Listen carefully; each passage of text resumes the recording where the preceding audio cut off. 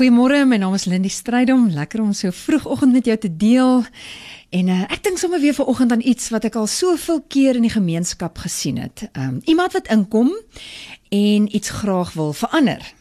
Byvoorbeeld, ek kom nou by iemand se huis, gewone baksteenhuis met so 'n ovaal laagie sement daar in een of ander informele informal settlement of 'n plakkerskamp of so iets, en ek dink, my hele hart wil ek nou kleur en lewe gee, omdat ek van kleur hou. En ek wil, in die kombuis wil ek bietjie rakke insit, en ek wil die beddegoed vervang.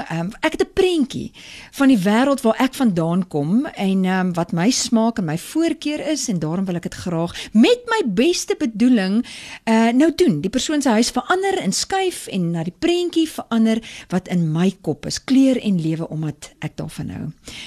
Ek het ooit gedink dat dit nie noodwendig hulle behoefte is nie. Hulle sou dalk veel eerder 'n ou sakkie kry nuusware waardeer het, of 'n stelletjie wintersklere, omdat dit hulle werklike behoefte is, maar jy voel nou sterk oor daai blik verf, want dis iets uit jou verwysingsraamwerk en lewe. Ek wonder hoeveel keer gebeur dit in God se koninkryk, waar ons 'n verbeteringsprojek wil aanpak met groot passie en ywer, met opofferings wat ons bereid is om te maak en geld wat ons daarin sal stoot, omdat ons iets in hierdie wêreld of iemand wat ons ken wil verander na 'n prentjie in ons kop. Dis wat ons glo die ideaal is. So ons storm in en ons werk hard om iemand of iets te maak na die prentjie in my kop. Ek besef net vanoggend, voor ons instorm om iets te doen of te gee of te verander, soos ons glo en soos ons dit graag wil verbeter, is die vraag heel eers, Here, wat is u prentjie? Wat is u ideaal? Waarheen is u op pad? En met watter doel voor u oë is u besig om te werk? Want sekerlik is dit waarvan ek moet deel word, en nie 'n prentjie wat dalk selfs verwronge kan wees, al bedoel ek so goed nie. Wat is vir die Here belangrik? Want ek dink dit is belangrik dat ons op daai bladsy kom, en dat ons energie, tyd, bronne, gedagtes, ywer, moeite, wat ook al ons bereid is om te gee en in te stort, sal instort in dit wat werklik saak maak in God se koninkryk. En dit wat ewigheidswaarde het, nie net om te skaaf en te skuur na 'n prentjie en 'n gedagte in my kop nie. Anders gaan ons aan die einde kom, en ek dink baie aan die woorde van Matteus 25. Kyk, wat het ek gedoen, Here?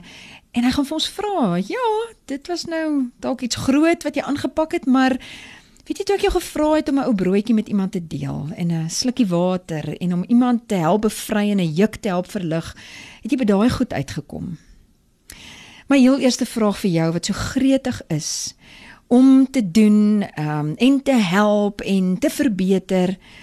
My vraag is ons op die Here se bladsy besig met dit wat die prioriteit van sy hart is, sodat ons werklik 'n medewerker kan wees, wat by hom aansluit, wat dinge mee besig is, wat werklik fixing nodig het, en nie dinge wat ek net dink nie. Skrifgedeelte, die konteks dalk nie heeltemal waarvan ek praat vanoggend nie, maar ek wil vir jou verduidelik hoe hy vir my van toepassing is, en dit is die woorde van Jesus in Matteus 7 vers 5. Kom ek lees dit vir jou, en dan verduidelik ek vir jou hoekom hy vir my hierby pas. Waarom is jy so haastig om foute in ander mense se lewens uit te sniffel, terwyl jy blind is vir al die sondes in jou eie lewe?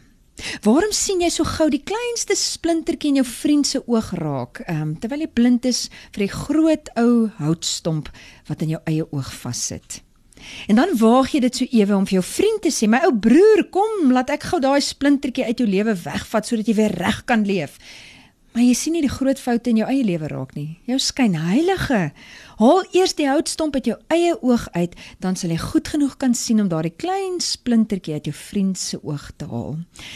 En dis vir my hart. Here, ek wil net heel eers my eie hart en my motief ondersoek, sodat ek op die Here se bladsy is, en dit wat vir hom dalk nie reg is nie, nie dit wat vir my nie reg lyk nie, omdat ek eintlik so 'n bietjie van 'n balk in my eie oog het. Kom ons bid die Here dat hy vir ons sal help om reg te sien, soos wat hy kyk. Here, ons kyk soms krities en sien foute raak, en wil dinge verbeter wat nie eers fixing nodig het nie, omdat ek 'n verwronge prentjie in my kop het. En my hele hart is net vanoggend, Here, maak die begeerte van u hart en die prioriteit van u hart ons harte, dat ons kan sien soos U sien en werklik as gehoorsame medewerkers by U kan insluit in dit waarmee U besig is en nie dit wat ek graag wil doen omdat dit vir my lekker is of dalk selfs my ego streel nie. Bring ons op U bladsy, besig met U werk en help ons daarmee. Amen.